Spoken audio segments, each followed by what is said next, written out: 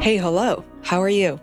This is a show for everyone else. Instead of going after top 1% of the world, we dedicate this podcast to celebrate the lives of the unsung heroes and self-made artists.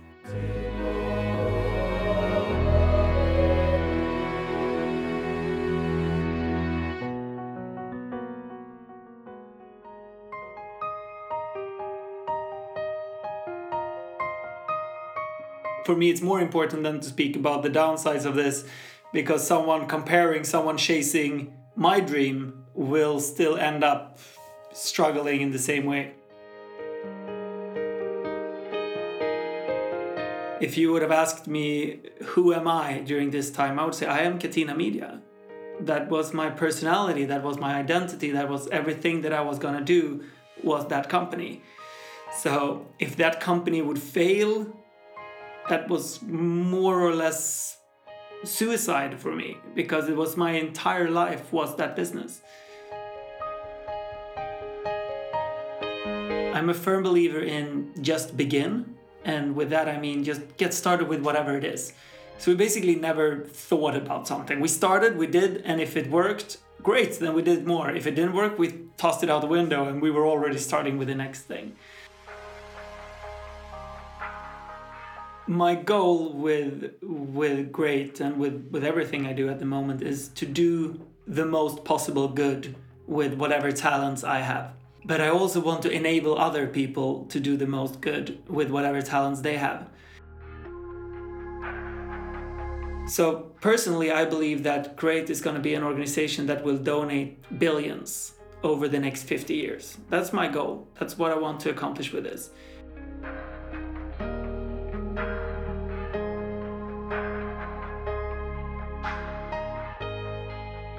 What would you do if you just made $15 million? Our guest, Erik Bergman, today did just that. 2 years ago, his first company went public. He made $15 million in one day on his 28th birthday. It's Fei Wu, and you're listening to the Face World podcast. Erik Bergman is 31, originally from Sweden. He now lives and works in Malta. He comes from a very ordinary family, but went to a rich and fancy school. In his own words, he felt like the poor kid, something that had a big impact on his self-esteem, and that experience alone gave him a big hunger for money. In this episode, Erik is an open book who spoke directly to his upbringing, exactly how he made $15 million, and why he started Great.com, and how much he paid for that freaking domain. To satisfy your curiosity, he talks about how $15 million affected his purchasing behavior. Have you ever wondered what you will do with $1 million or $10 million? I certainly have. For me, it will be endless podcasting, book writing, documentary filmmaking, supporting and be very involved in a few charities and causes I believe in, including building schools. Speaking of which, Erik did help build a school in Ghana in Western Africa. After that trip, he started to consider, what's the best way for him to contribute? How can the world become that place? He started engaging in various projects, and he started reading up on things. Erik knows deep down that there's something he does best, which is making money. His new plan, and possibly a project of a lifetime, is to make money and give everything away. So he built Great.com, a truly controversial charity about making money and giving it away. Towards the end of our conversation, I couldn't help but asking Erik about topics, possibly controversial, that he's willing to talk about on podcasts. Sex and relationships came into the picture, and Erik appeared to have studied for quite some time. He shared his stories, all the incredible resources with you, my listeners, which are available on faceworld.com. People don't talk about sex, not even in private relationships. Erik felt that he had a lot to learn. So much of what I learned from him and this conversation and the resources led to one thing. How can we learn to truly love and respect ourselves? Please join Erik Bergman and me on the Face World podcast today, and hope you will share this conversation with one more person.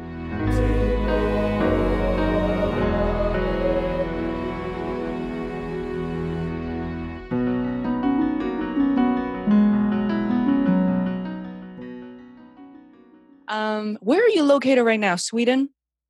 I'm from Sweden. I live in Malta. It's 450,000 people or something. But it's like a small little Silicon Valley kind of place for European tech companies are kind of around here because it's sunny, they speak English, and it's good tax systems. So that's why everyone ended up here. Wow, I'm learning something new already. And I think you moved there because of, I want to say this correctly, is it Catena Media?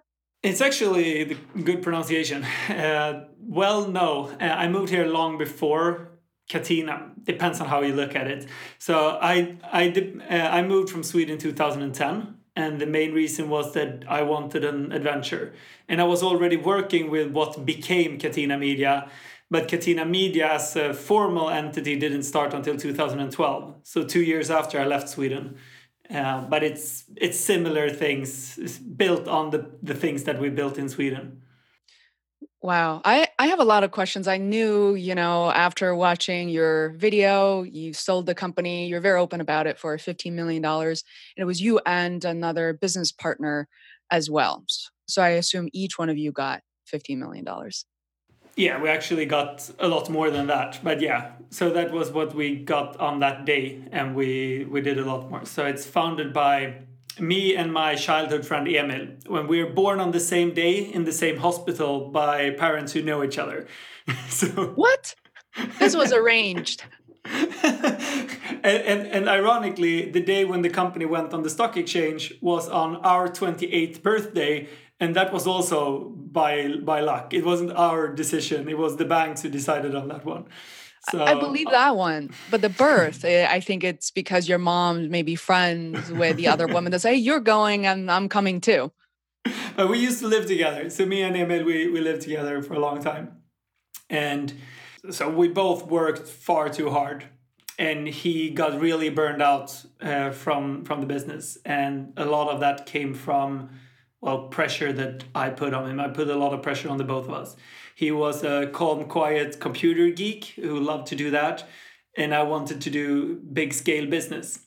So he actually 1 year before we even went to the stock exchange, he more or less passed out and wasn't a part of the business anymore. Oh, and wow.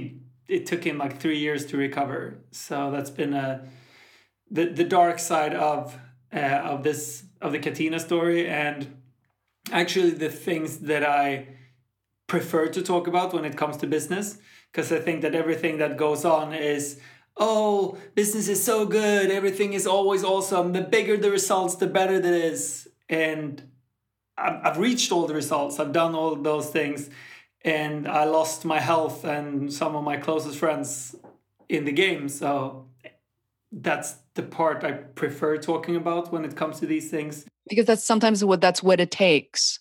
And that's kind of the sacrifices that... I mean, it's both sides of it. But I think it's an interesting aspect, because I believe that, sure, I did a very good job. I worked very hard, but I also got insanely lucky, and with all those business transition happening at the same right time, perfect space. So I would not be able to redo it, which means that it's also, for me, it's more important than to speak about the downsides of this, because someone chasing my dream will still end up struggling in the same way. But, you're a young guy, you're 30. I remember you turned 30 recently. I wonder, a lot of people do not have $15 million. And I don't care how much is in your bank account right now, but let's just say at one point, you have your hands on a lot of money. A lot of people don't have $1 million. So what does it feel, or what did it feel to have that much money? I mean, what are the first things that come to mind? What are the first purchases that you're going to the mall, you're heading to, I don't know, wherever? What was that like? So the main feeling I had when I made that money and when all of those things happened were I survived, because I barely did the last year. So Emil, he completely crashed in early 2015. This was early 2016, so this was 1 year later. And I had pushed myself far too hard for far too long. So, and we got delayed time over and time over whenever this happened. So the main feeling was actually not joy or this big celebration. The main feeling was I survived. So those are the things I recall. More of like, okay, I managed to complete my commitments, things that I promised investors, things that I promised people, and so I managed to do this standing up. It took me, sure, that day was a big celebration in many ways. I was super excited, super fulfilled. I had reached all those financial goals that me and pretty much everyone else have been chasing. I wouldn't have to work a single day in my life. I had financial security for me and any future family or whatever. All of this is obviously amazing. The main thing was relief. That was the biggest thing I felt by far. May I ask why it was such a relief? Was it because sounds like it was VC funded and it took a long time for the deal to close? Or you said that the company was on the verge of something I didn't quite fully Yeah, understand. so the company, it actually wasn't VC funded. We didn't raise any capital at all, more or less. But we still had VCs in a sense, but it wasn't funded by them. So we sold half the company to them very early, but we didn't raise any money doing so. And we went from zero to IPO in 3 years, and I was under far too much pressure. I was 20, so we started the business when I was 24 and had no previous experience, and I was the CEO taking on all of these things. The entire last year, from the time where Emil got burned out, I just wanted to lie down and quit, but that wasn't an option. And there was a lot of pressure from the outside, and especially from myself, I would say. This was my identity. If you would have asked me, who am I during this time, I would say, I am Catena Media. That was my personality, that was my identity, that was everything that I was going to do was that company. So if that company would fail, that was more or less suicide for me, because it was my entire life was that business. We went financially very well, but it was so many employee discussions, so many things, so many people from the outside, such insane pressure from these VCs of how to do this and when to do it and all of these things. So I just, more or less 2014, 2015 is blank in my memory. I can barely remember those years. You probably barely slept. Yeah, I did not sleep much. I had a whiskey bottle next to my bed for 2 years, and I drank whiskey to fall asleep every night for 2 years. It's fascinating for me to connect with CEOs and founders, which I had a lot of opportunities in doing that, and I absolutely enjoy it. And also working with them as well. Is all of a sudden you learn so much of what you didn't know working as a full time employee. You think that commuting and such is very tiring, it's a lot of work, which it is. But when you run your own company, the level of anxiety and stress will quadruple to a degree that you find it hard to get out of because it's difficult. So I'm curious. I feel like before we can close this chapter, I think people are probably wondering what type of business is or was Catena Media?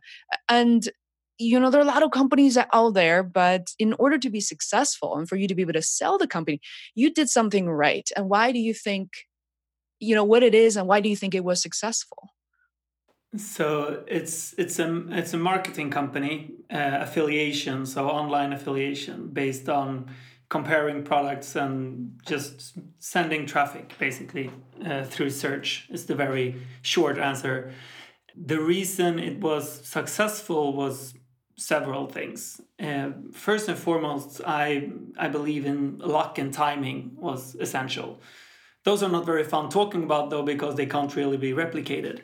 So the parts that can be replicated is that we really enjoyed what we were doing. It came from a passion of creating things.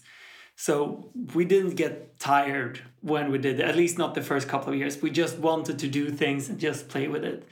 It came from companionship between me and Emil, and we were a perfect fit for each other, where I'm very business oriented. I'm very extroverted. I love meeting people. I love negotiations, all these things. He hates that. But he's, on the other hand, the guy who built his first calculator when he was 8. So he's a wizard when it comes to computers. So I came up with the ways of making money, and he made sure it could happen, basically. And that was the foundation of everything. So we came a long way, just the two of us. That's why we didn't raise funds to do anything, because before we even took anyone on, we were making 40,000 euros a month in profits. So we were cash flow positive all the time, basically. So joy was one thing. Perfect match of partners was one thing. Hard work and discipline in general was another thing. We were very passionate about this, and we worked really hard and very disciplined. We did things. And I'm a firm believer in just begin. And with that, I mean, just get started with whatever it is.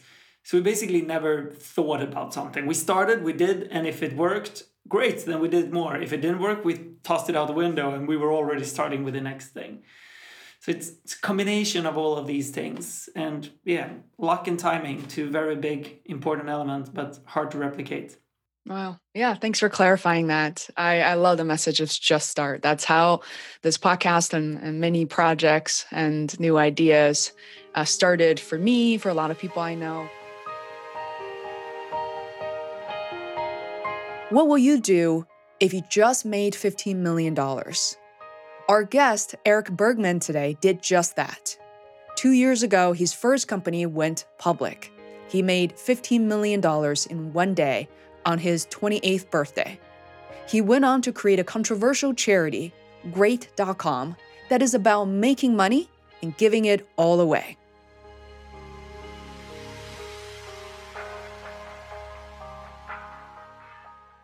And so I want to go back to how you spend that $15 million, which could you give my listeners an idea of what you decided and ended up doing with that money?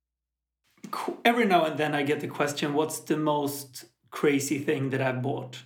And I look at them and I give a very boring answer and say nothing, unfortunately.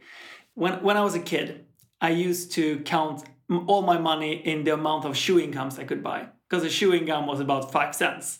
So how many chewing gums do I have? Then I turned 15 and chewing gums wasn't the big currency anymore, so then was number of beers. And then I was 20 and money was everything that matters to me, so I counted everything in how many bottles of champagne I could buy, basically. And then I made a lot of money, and suddenly I couldn't really count it like that. So then I looked at, okay, what is it now? I can buy anything and it doesn't matter. And still I felt the need of being sane in a way. And then I ended up having a conversation with a friend of mine. And he had just come back from India. And he had visited an organization working with child sex slavery. So the worst possible conditions you can ever imagine. And we had a dinner and he told me his stories, and I sat there crying. I couldn't get this out of my head. So I met with the guys who ran this organization. I found it was a Swedish organization. And they told me that it costs roughly $1,000 to save one girl's life. And I found this out somewhere around the IPO, so somewhere around the time I made the money. And suddenly, before I counted money towards what I had in my bank account, okay, I can buy anything because it's endless, more or less. After this, I counted everything towards a little girl's life. It's like, I can't buy something crazy, expensive, stupid thing, counting it in children's lives that have done nothing wrong but being so unfortunate. So I haven't done anything crazy from that perspective. I haven't bought a fancy car. I haven't got a boat. I haven't got my own plane. Wow. Have you ever gotten negative feedback in terms of, who you are? How come you haven't done more with the money for yourself, for your family? Yeah, I get lots of it, I would say. I mean, Catena is also, it's a marketing company in the gambling industry. So I come from the gambling industry, which means that already there it's a tricky situation. And I'm very involved with charities, which then raises the question, okay, so you kill people in the gambling industry and then you give away to become a saint or anything like that. You just want to be a hero. And I get that. I fully understand that angle. I would probably have said the same thing if I was on the other side of this. And I have nothing to say to really defend myself. I completely understand that aspect. I come from a family where humanitarian values are key. I ended up in the gambling industry because I loved playing poker when I was 16. And then it just took off. I followed my passion for that. So a lot of people say these things, and I would too. And yeah, that's pretty much just the way it is. But you're doing great things these days.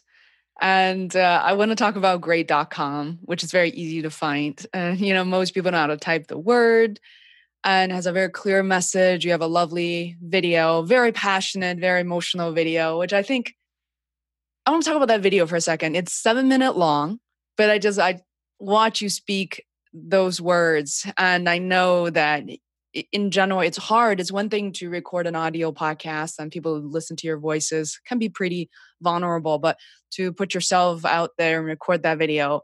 Could you maybe explain what that message is about? I do encourage people to go to great.com, actually watch it for themselves. What was going through your head in terms of structuring that story? And how did you feel when you stood in front of the camera? So that was more or less the first time I was recording something in that way. I wanted to share my emotional state. That was the core in this, and share this experience that I had that changed my life. So what I'm talking about in this video for you who are listening, it's the story about me going to Ghana, visiting this school.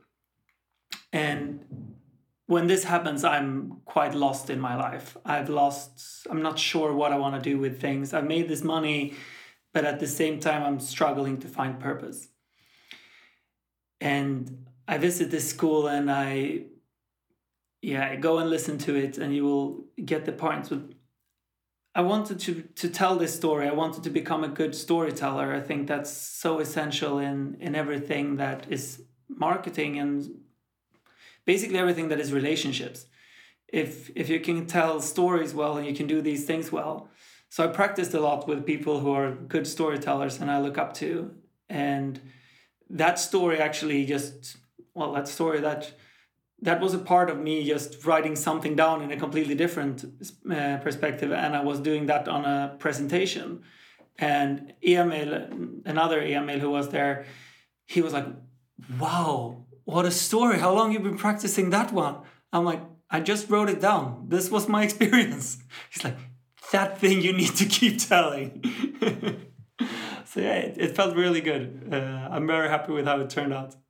That's great. And I know you're building great as a company to, I think the marketing message in short is to encourage other entrepreneurs to build their great businesses. And essentially the idea is to give it away. I think what you mean by that is financially sort of give the money away to support other people in needs, whether it's charitable organizations or maybe individuals. Like, what is your vision? I know it's still kind of unfolding at the moment.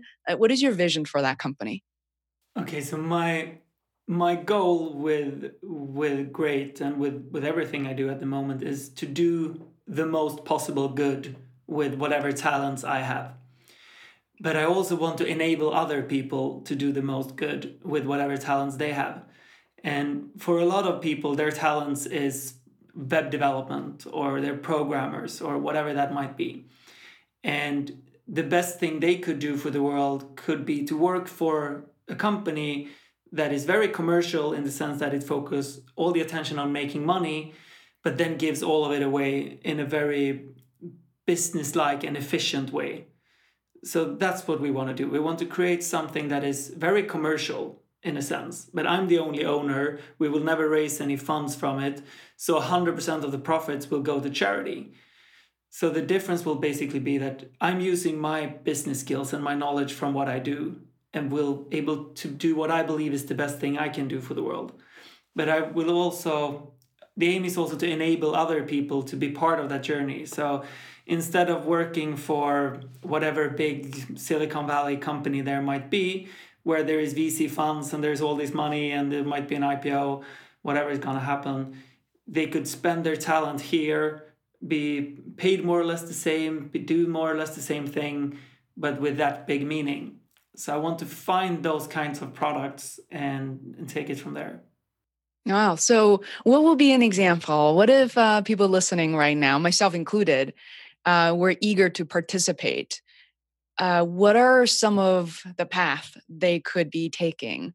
If we can just be very hypothetical, a software company or a company in music, company in digital marketing. So we're creating a marketing company. It's going to be very similar to what I've done before, and the aim is to create comparison services for pretty much everything in the future.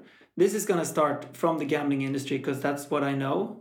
It's going to be great.com/casino is going to be one of the sections. But in the future, it will also be great.com traveling, great.com insurances, great.com hotels, whatever, these kind of things, where we will compare all services, basically what you can do on hotels.com or...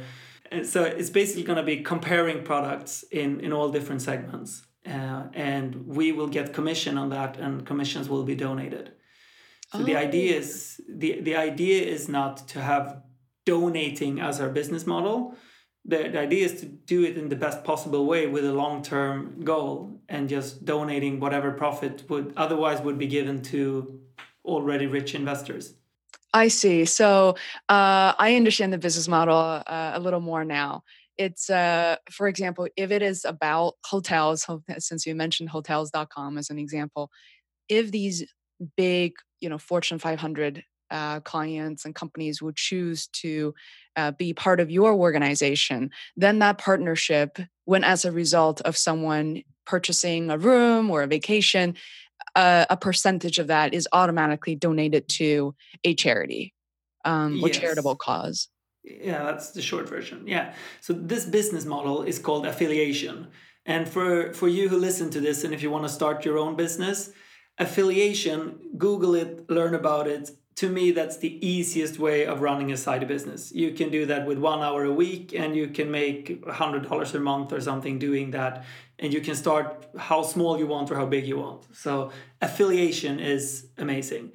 And affiliation is basically, you can plug into hotels.com or you can plug into a lot of different companies to their systems already, and you will work only on commission. So if you don't deliver anything, you're not costing them anything, which means it's super easy to get started. So hotels.com is an affiliate to pretty much all the hotels out there. And they have already, you just plug in and play and go with them, and you will earn roughly 10% of a hotel booking. So if someone books a hotel room for $200, that's $20 down your pocket if you can get that person coming there. So it's going to be very similar to that for all kinds of products. And then the difference is, not to pick on hotels.com, there as an organization, many of these affiliated companies and programs, they're keeping all the profit. They deserve it. I'm not judging based on that. But what you are doing as these affiliate program or affiliate incomes will come to great.com, you are making a very distinctive decision to actually, it's not a donation process, but could you maybe clarify that? Like, what are you doing with the money that you gain from great.com? Yeah, so we will be a business like anything else. Our goal is not to be a charity organization. We will never receive anyone else's donation. No one will donate money to us. So we could be hotels.com in a sense.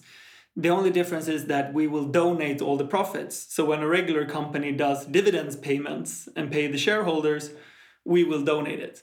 And we will donate it to a very large extent based on data. Because one of the biggest challenges with charity is that it's hard to know which organization does the best job or is the most efficient, and which cause is the most efficient to work with, and how do you compare planting trees to curing cancer. I mean, there are all of these very tricky elements of doing, and I've spent the last couple of years really researching this and learning a lot about these things. So there are causes that are so much cheaper to make a difference in than others. So we want to go very number oriented and support those causes. And if you listen and you're interested in finding out which charities makes the biggest difference, go to givewell.org. That's an amazing organization, givewell.org. So what they do is that their goal is to tell whoever visits, these are the 10 organizations that we really recommend, that have the most transparent data, the most follow-up. They're very open with their mistakes. They work with the causes that you can do, where each dollar makes the biggest difference, basically. So they will tell you, their top-ranked organization right now is called Against Malaria Foundation.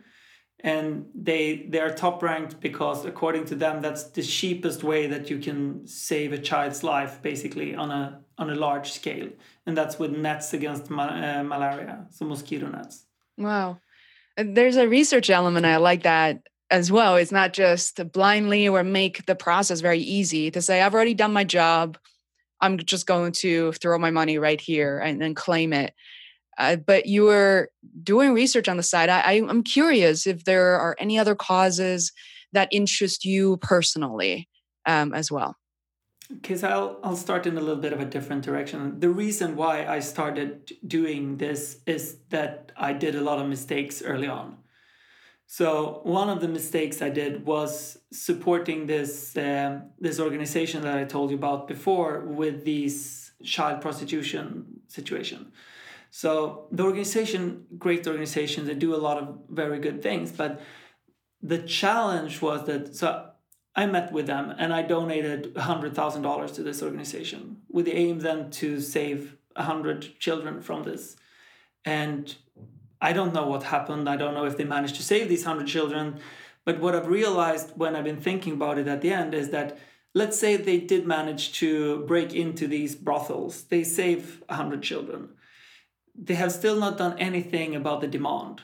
So there are still people who want to pay for this and want to do this. And there are people who want to kidnap girls.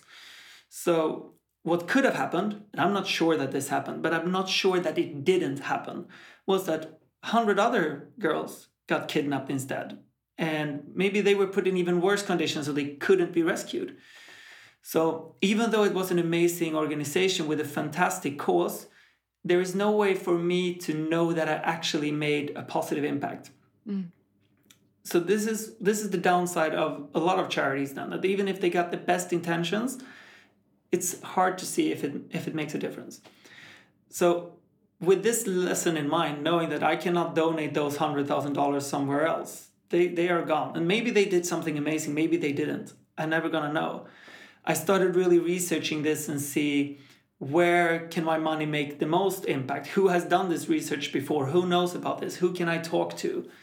And some causes that I've been donating to is, for example, this Against Malaria Foundation. They give away mosquito nets in areas with a lot of malaria and have very good track record of data and doing things.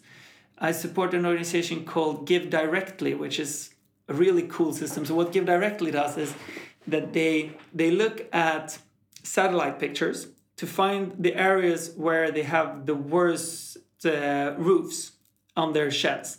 And the logic is, if you don't have a roof, you have nothing. So it's a very easy way of finding super, super poor people in sub-Saharan countries in Africa.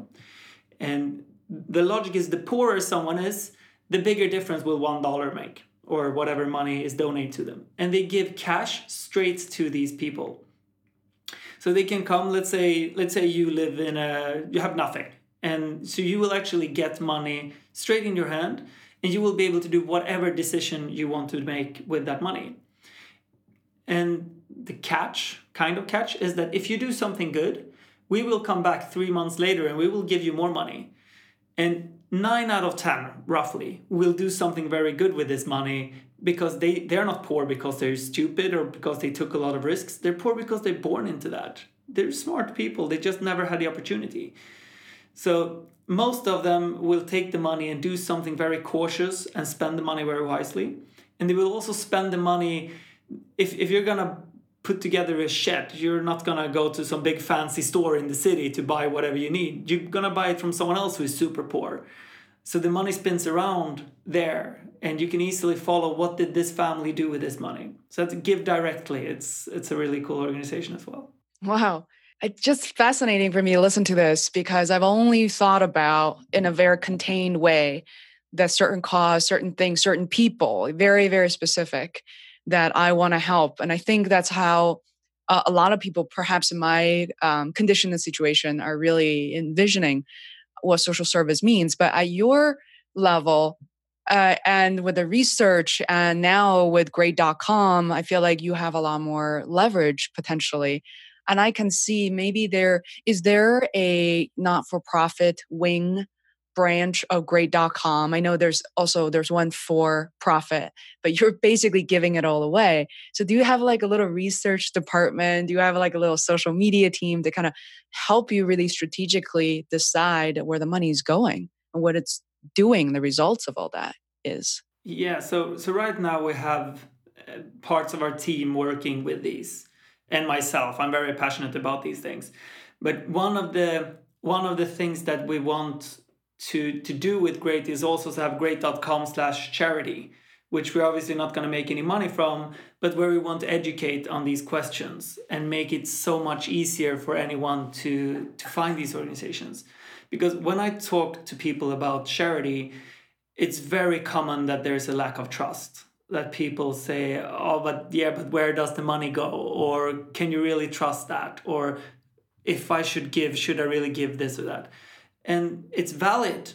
Some organizations are not as good as they claim to be, but a lot of them are. It's just that the newspapers will tell you about the charity organizations that do shitty things, because a charity organization that do something good is not a news article.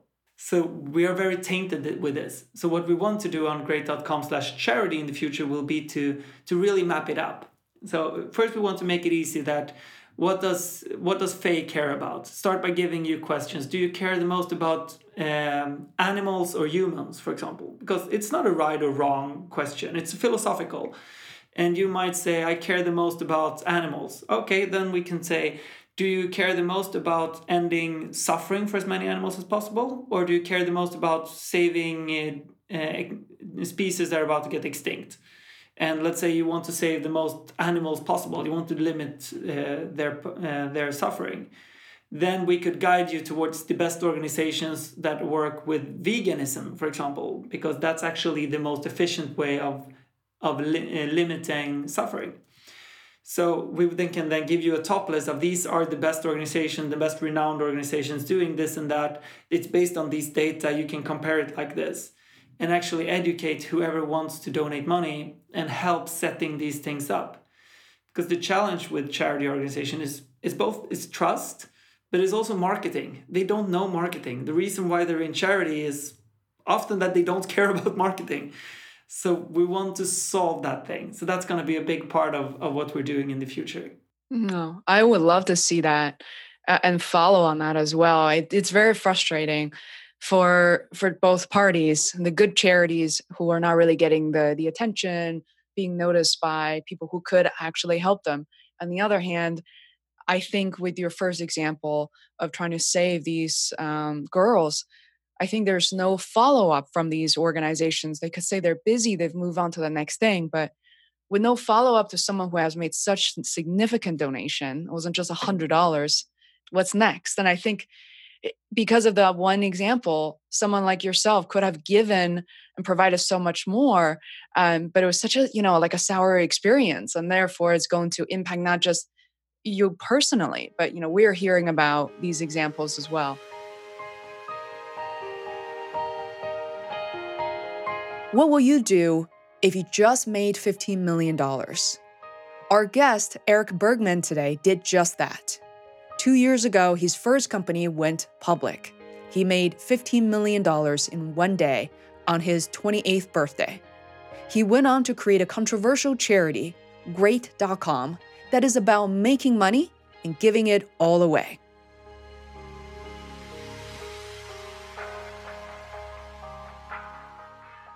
You spent $900,000 on Great.com. The more I talk to you, the more I think it's worth it, because it's like you bought, it sounds I've like you thought actually, it through. right? But you basically bought 10,000 awesome domain names with all the subdomains, subdirectories, so great.com/this. And yeah, what was your thinking pattern, thought pattern towards spending $900,000, and how did people make fun of you at the time? I want to learn more. Yeah, that's a good story as well. Yeah, so my logic was like this. With Catena, I built the company to sell it. I never built it to love it. I didn't build it to marry it. This was something was built to sell, in a sense. And it almost killed me. And this is a project that I built to love. I built to live it. I'm 31 years old, and I intend on working at least another 50 years with something that I love doing. So my aim with this is that Great.com is going to be my project for the next 50 years. And that also gives a whole other scale to things. I mean, Google is a company that's roughly 20 years old. You can even imagine what you can do in 50 years and with the intention of that. So keeping that in mind, then the name is going to be very, very important. And spending $900,000 on a domain name, if you split it up in 50 years, then it's suddenly quite cheap. And the name you get to keep. So the logic was basically, how much is a name worth in terms of marketing if you're going to build something really, really big? And my goal is to build something really, really big. So then 900,000 to me at the time felt cheap. I would probably have paid 3 times as much if I had to, because I believe the name makes such a big difference. I mean, people listening to this podcast is very likely going to remember the name Great.com a week from now. But if it was called the Great Organization 2019.com or whatever I could have bought for $10, no one would have remembered it. That's a good point. I love the way that you're thinking through. So, did anybody come to you, especially friends and family or someone close to you, can kind of tell you how they were feeling? How did people react if they didn't think it was worth it at all? I mean, so the logic is I'm buying something for $900,000 to give all the money away. This is the part that people struggle with to understand, and in a way, this is very, very challenging to think of it this way. So, if we take this back to malaria nets and these mosquito nets that I talked about, based on data, saving a child's life cost about $2,500 with their data. I'm not going to go into detail, but roughly, which means that $900,000 are more than 300 lives that I put into a domain name, and I'm doing it and I'm claiming that I'm doing it to do good. This is the part that I struggle with the most myself, because this means that these 300 children will not be saved. They will die. And that's on my shoulders. That's on my conviction of that this is right. And I struggle with that. And I'm not sure if I'm doing the right thing, but I'm committed to doing the right thing and committed to doing a difference with this. So personally, I believe that Great is going to be an organization that will donate billions over the next 50 years. That's my goal. That's what I want to accomplish with this. And then I need to invest $1 million in the name. And I think that will make it possible to donate a lot more than $1 million extra. But this is the way that where my logic doesn't necessarily make sense, or it becomes a bit of philosophical. Is it the correct move to invest instead of giving and give later? Could I even make that argument? Could it ever be correct to not save 300 lives? And I don't know. We're out there in deep philosophical questions right now. Yeah, it's clear that you've spent a good amount of time thinking about it.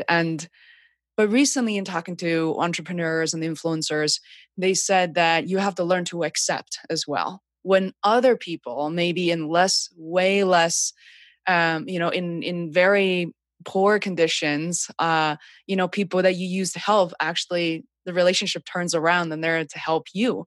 What do you think of that dynamic? Like, do you think you will be able to accept something from someone else less privileged than you are? In a situation, I think it's very situational as well. If someone didn't know who you are, you're at a coffee shop or at a social situation, when someone offers to, help you out, maybe give you money, maybe something that's not. I would accept it with open arms. I think that one of my top skills, in a sense, is that I ask for help. And I do that very openly, very often to anyone at any time. And that's something that I've done naturally for quite some time. And it's fairly recently I realized that that's not so common. So anyone who would offer to help me in a coffee shop with whatever it might be, I would gladly accept that help. And I would gladly help as well. That's one of the things I struggle with Great right now, is that a lot of people want to help, but I don't have an easy way of letting them help, because there isn't that kind of tasks at the moment. But that's one of the challenges with this right now, is that I want to ask for help, but I'm not sure what to ask for. What to ask just yet. I think a lot of people listening to the show, they're really incredible people. And we also have people who are not American. I live here and it's an English show, but people from all around the world, and also immigrants living in America, whose parents came here or they came here by themselves. And making money, I tell people, making money is a lot easier than dealing with a lot of other things. So I always call it easy, but for most people, it's not easy. They're struggling. Let's just say, if I want to throw out this, like, a little bit of a challenge to you, because I think you're somehow the perfect person to answer this.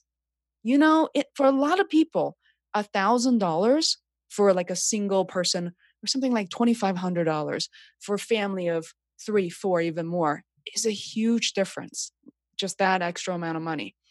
And I talk to them all the time. I coach some of them, and it's difficult for these parents to consider, like, I can't just get another job. I don't have any more hours in the day, in the week. And you mentioned the affiliate program, which is something I do bring up every once in a while. Can you, like, either set up the challenge or help us better understand, like, how do we even get started with affiliate marketing, affiliate revenue streams, like random ideas that's maybe not necessarily casino or gambling? Like, how do we go about it? So for anyone who needs more money, I would first actually start in the completely different direction.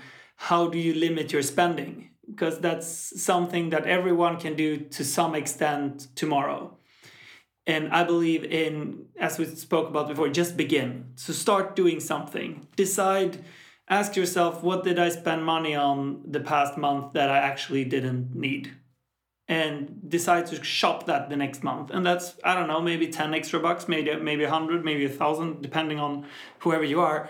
But I think that's the by far easiest thing, is to limit spending. And money not spent is worth as much as extra money gained, even more, because you already paid taxes and stuff.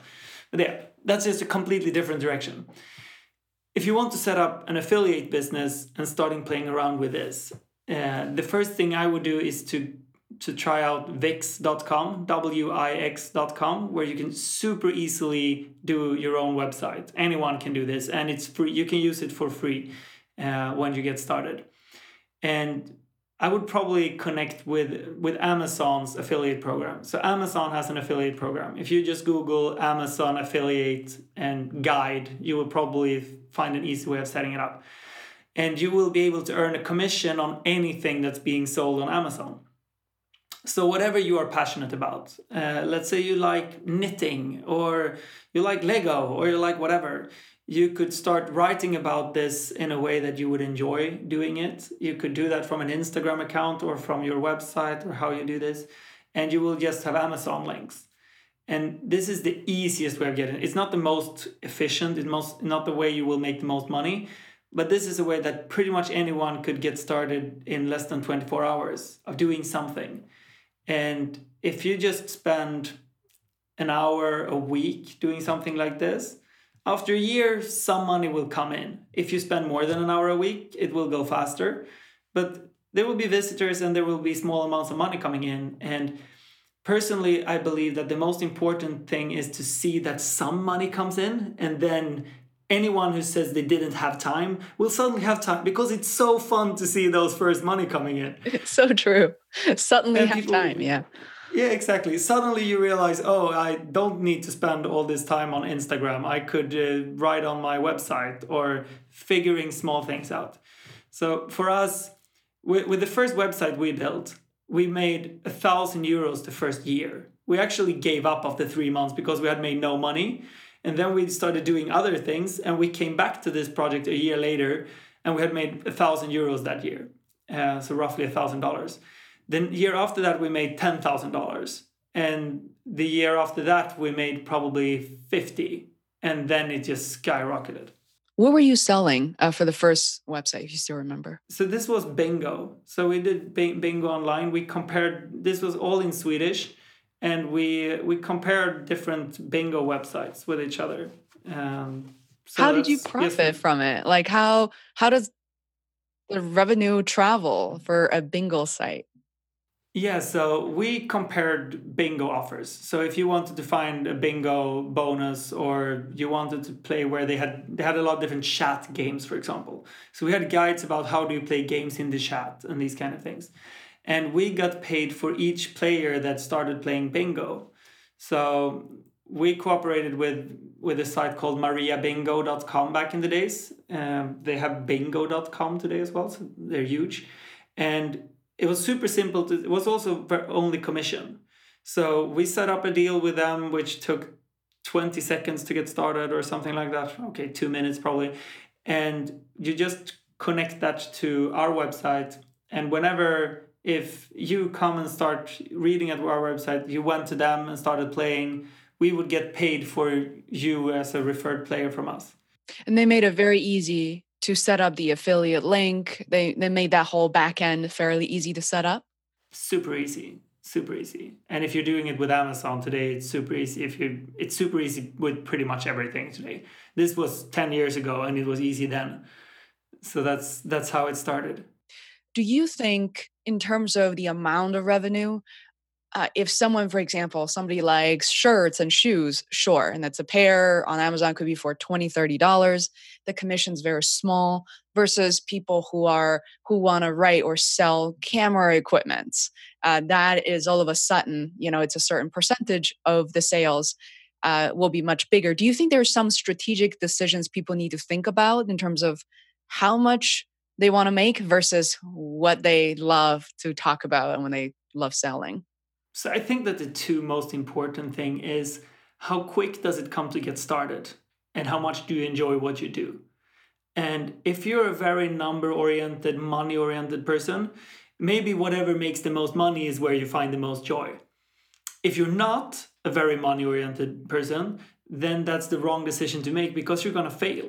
If you don't enjoy what you're doing, you're not going to get there. So you can think so much about strategy and you can make the optimal thing, but the reason why it's a lot of money in an area is usually that it takes longer to get there. It takes more work to get there. And I mean, I gave up after 3 months. It was just luck that we accidentally started to make money after we actually gave up. But if we would have made money in the first 3 months, we probably wouldn't have given up. So if you can do something that you enjoy doing, and where I'd say it's more important that the first $2 come in fairly quickly, then it will become $200 at some point. I don't think it matters that much that it's small numbers. It's just that you need to see something happening. You use the word that Wix, Amazon to be the easiest way, but not necessarily efficient. So could you maybe elaborate a little bit on something that's maybe harder, a little more difficult, but efficient and effective? Okay, so if the goal is to make the most possible money and to do this over time, for me this comes from gambling, because that's what I do. And that's where I ended up. And I ended up there by falling in love with poker at age 16. And in gambling, for one player, if you do this in the US, you will earn somewhere between $200 and $1,000 in commission for one player. So it's obviously a lot harder to get to these players and get out there than it will be to find something small, but the paycheck will be a lot bigger. So what you do then is you either, if you want to do it in the US, there's a few regulated states where you can do this. So you need to actually have a license with New Jersey, for example. Or you can do this outside of the US, and you can very easily partner up with big companies. And then you connect with each company, and they have their own affiliate program, their own terms, their own decisions. You get to negotiate with each one of them instead of just going to Amazon and have all the products, or hotels.com and have all the hotels. So it's more complicated, but at the end of the day, it's potentially a lot more money. Mm.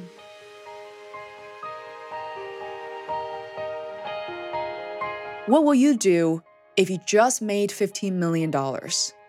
Our guest, Erik Bergman, today did just that. 2 years ago, his first company went public. He made $15 million in one day on his 28th birthday. He went on to create a controversial charity, Great.com, that is about making money and giving it all away.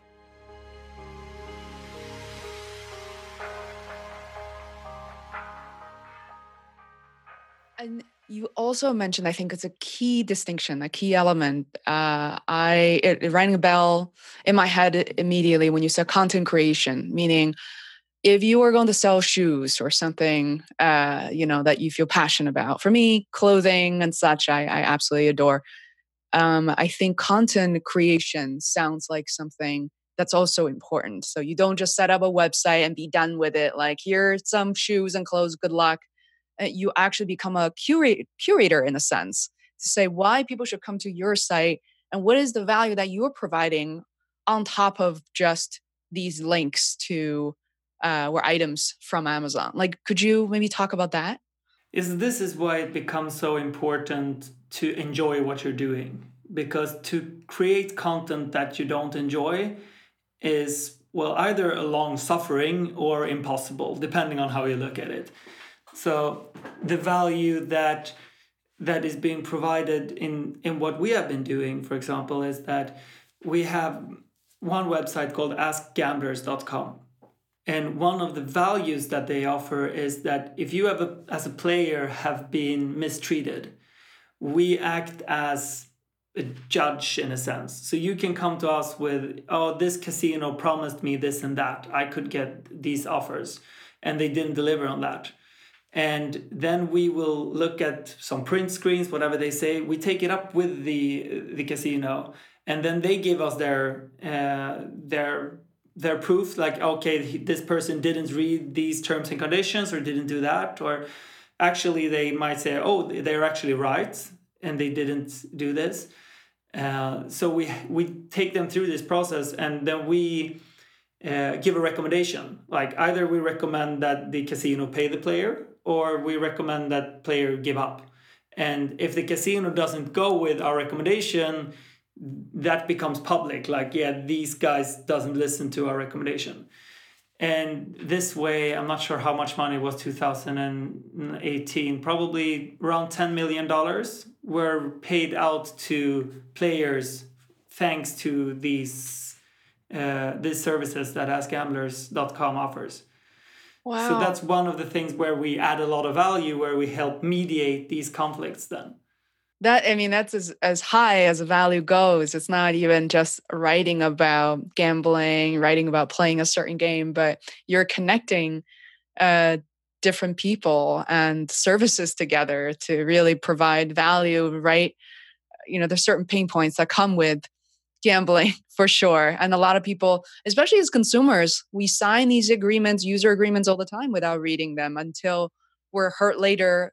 And then again, in a powerless position to not know what our next steps are. So that's brilliant. And regardless, whatever product it is that people want to sell or what they're passionate about, if you're passionate about something, you probably know more than most other people. And there is always one way or another you can help out. You can teach people how to podcast, and then you could probably sell microphones and stuff like that on Amazon or whatever. That's just one teeny tiny way of doing this, where you're actually giving value, and that way people will come and learn from you. Anyone can start something today, and that's why, I reiterate, like, aim for $10. Don't aim for $10,000. Aim to make $10, because when you do, you're gonna get a kick of it. You're gonna enjoy it, and then you're gonna aim for $50, and then $100. And I mean, 99% of all business ideas or whatever it might be never becomes anything because they're just an idea.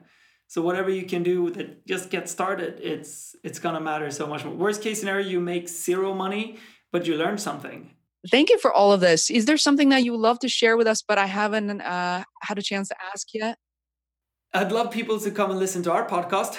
So we started podcasting a couple of months back. So our podcast, Becoming Great, would be amazing with people listening to, where we take a very emotional side in business. So how will we build great? What's important to us? So the last episode we recorded this morning actually was, how have business impacted our relationship before? So it's me and my business partner Emil who talks, and how today we spoke about how our extreme goal orientation have kind of killed relationships for us, because we're so focused on business that love have kind of been pushed aside.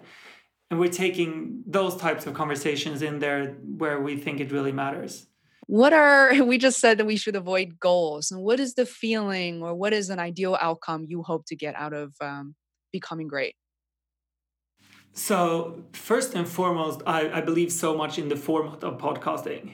I think that the conversation that we had now, if we were to try and accomplish the same emotional connection in writing, that would have been so hard. And be able to get tonality of voice, all of these things, and get someone to listen to it. And to read this, if we did this as a blog, would probably be half an hour of read. And for people to find half an hour to read is so hard. I'm never reading something that's more than 5 minutes if it's an article online. But this, people can plug in and hopefully feel connected to our voices and these things.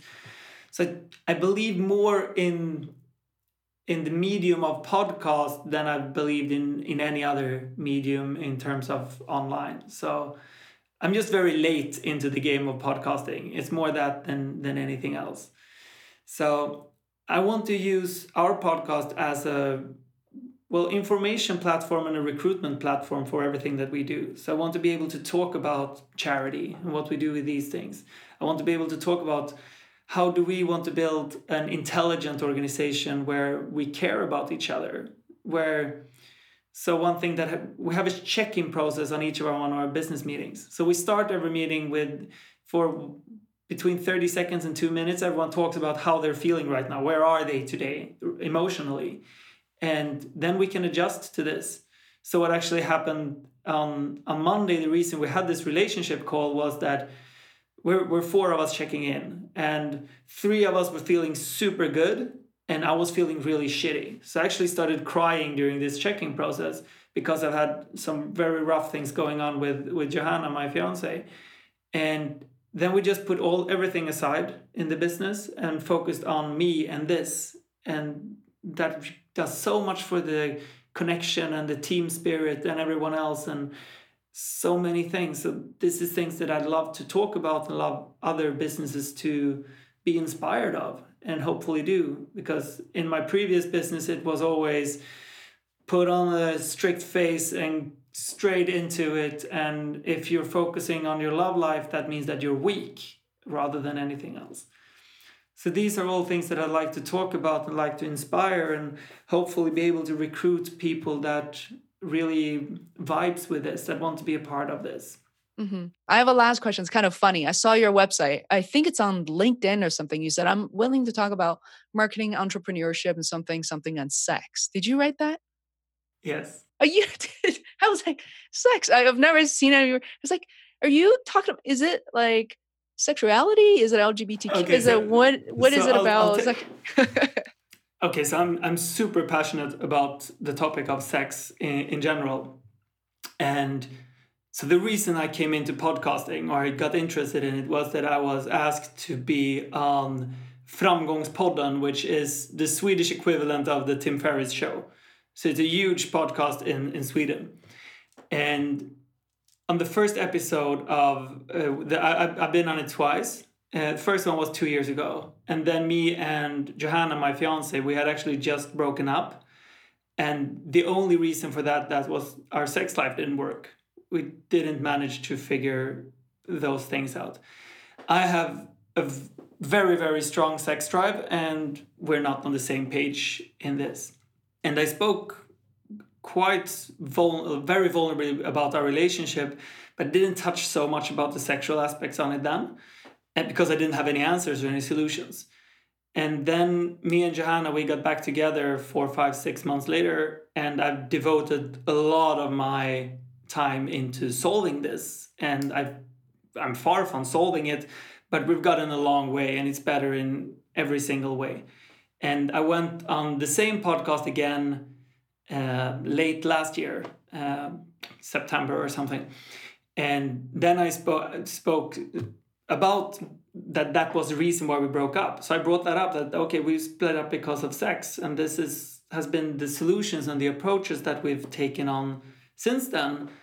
And I got so many people reaching out to me that were so moved about that story, because people don't talk about sex that way. And I'm very vulnerable talking about these things, and I'm very open about my experiences with this. And I feel that I've learned so much that no one has ever talked to me about. I've gone on a spiritual path in figuring these things out. And in Sweden, and I'm guessing in the same way in the US, is no one teaches us sex. We need to learn that on our own. And then we think it's weird that we don't understand it. Everyone is supposed to be good at it, but no one has ever read a book. And so where did you find your solutions? You're still on a path. Do you mean websites, books, and teachers? Like, what are the resources that you found? So this started with, with me starting to contemplate, okay, what is this? What's going on? And I'm becoming more and more religious and believing more and more in synchronicity the last couple of years. And a year and a half ago, I met a man named Ken. And we went to have lunch for no reason whatsoever. And we sat down, and he went straight into telling his life story, which was very open, very vulnerable, and very much about sex. In a way, you don't start a conversation like that. And when he was done, I was looking at him with my mouth open and said, "You just described my life." And he looked at me and was like, "Yeah, I figured." To another man too, which can be extra awkward. Yeah. Yeah, and he's 53. I was 30. So it felt like he had actually lived my life in many ways, but he was 7 years ahead of my curve. So he and his wife had more or less split up for similar reasons. Well, they got to the same point, and then he decided, I need to fix this. What is it that I want to do? So he had read all these books, done all these seminars, watched everything that you can possibly do, and done the research, and he became my mentor in a sense. So I read a lot of books that he recommended. I did a lot of things that he had done. Well, one very specific thing, which is there's a TED talk about this as well, by Emily Nagoski. She speaks about the gas and the brake. When people think about sex, they usually think, I need to turn someone on. I need to get more things on the gas. So this was something that I always did in my relationship. I tried to come up with reasons for us to have sex. And that could be a hotel weekend. That could be a nice dinner and a bottle of wine. That could be coming up with a game. That could be buying a toy, whatever it is. Always a reason to have sex. The downside of that is that it also comes with guilt and expectations, which is actually a reason not to have sex. So I might have come up with a reason to have sex, but it's an equally powerful reason not to have sex. Yeah. And pretty much everyone has enough reasons to have sex. We have that biologically, but our society has come up with a billion reasons not to have sex, which is usually stress, or I'm not good enough, or I don't look good, or whatever there might be. I could get a child, I don't know. So I focused all the attention I had on making Johanna want to have more sex instead, and never any attention of making her feel safe or giving all focus on what can be, what can I do for her to feel more secure. And so I stopped focusing completely on anything that could add pressure. I stopped coming up with romantic things to do because she always read that as, yeah, Eric has expectations now anyway. This has just been one big shift in how our relationship looks and where I'm focusing on and what I can do. So all of these kind of things has spiraled into me learning a lot more about it and reading a lot more about it. So That is brilliant. That is yeah, it's very fascinating for me to listen to this and for people to even have that level of awareness. Some people kind of go through life to think that maybe there's something wrong with my partner, there's something wrong with me. Well, there's no way to really solve for it. But this definitely shedding new light on a common problem a lot of people are experiencing. Thank you for being so open. Thank you so much. I really enjoyed it. You have a gift in all of this, and I really hope that you keep going. And who knows, maybe I'll build something that will be part of Great.com this was a soon. pleasure. Yeah. So happy to be here. You have an amazing day. Hi there, it's me again. I want to thank you very much for listening to this episode, and I hope you were able to learn a few things.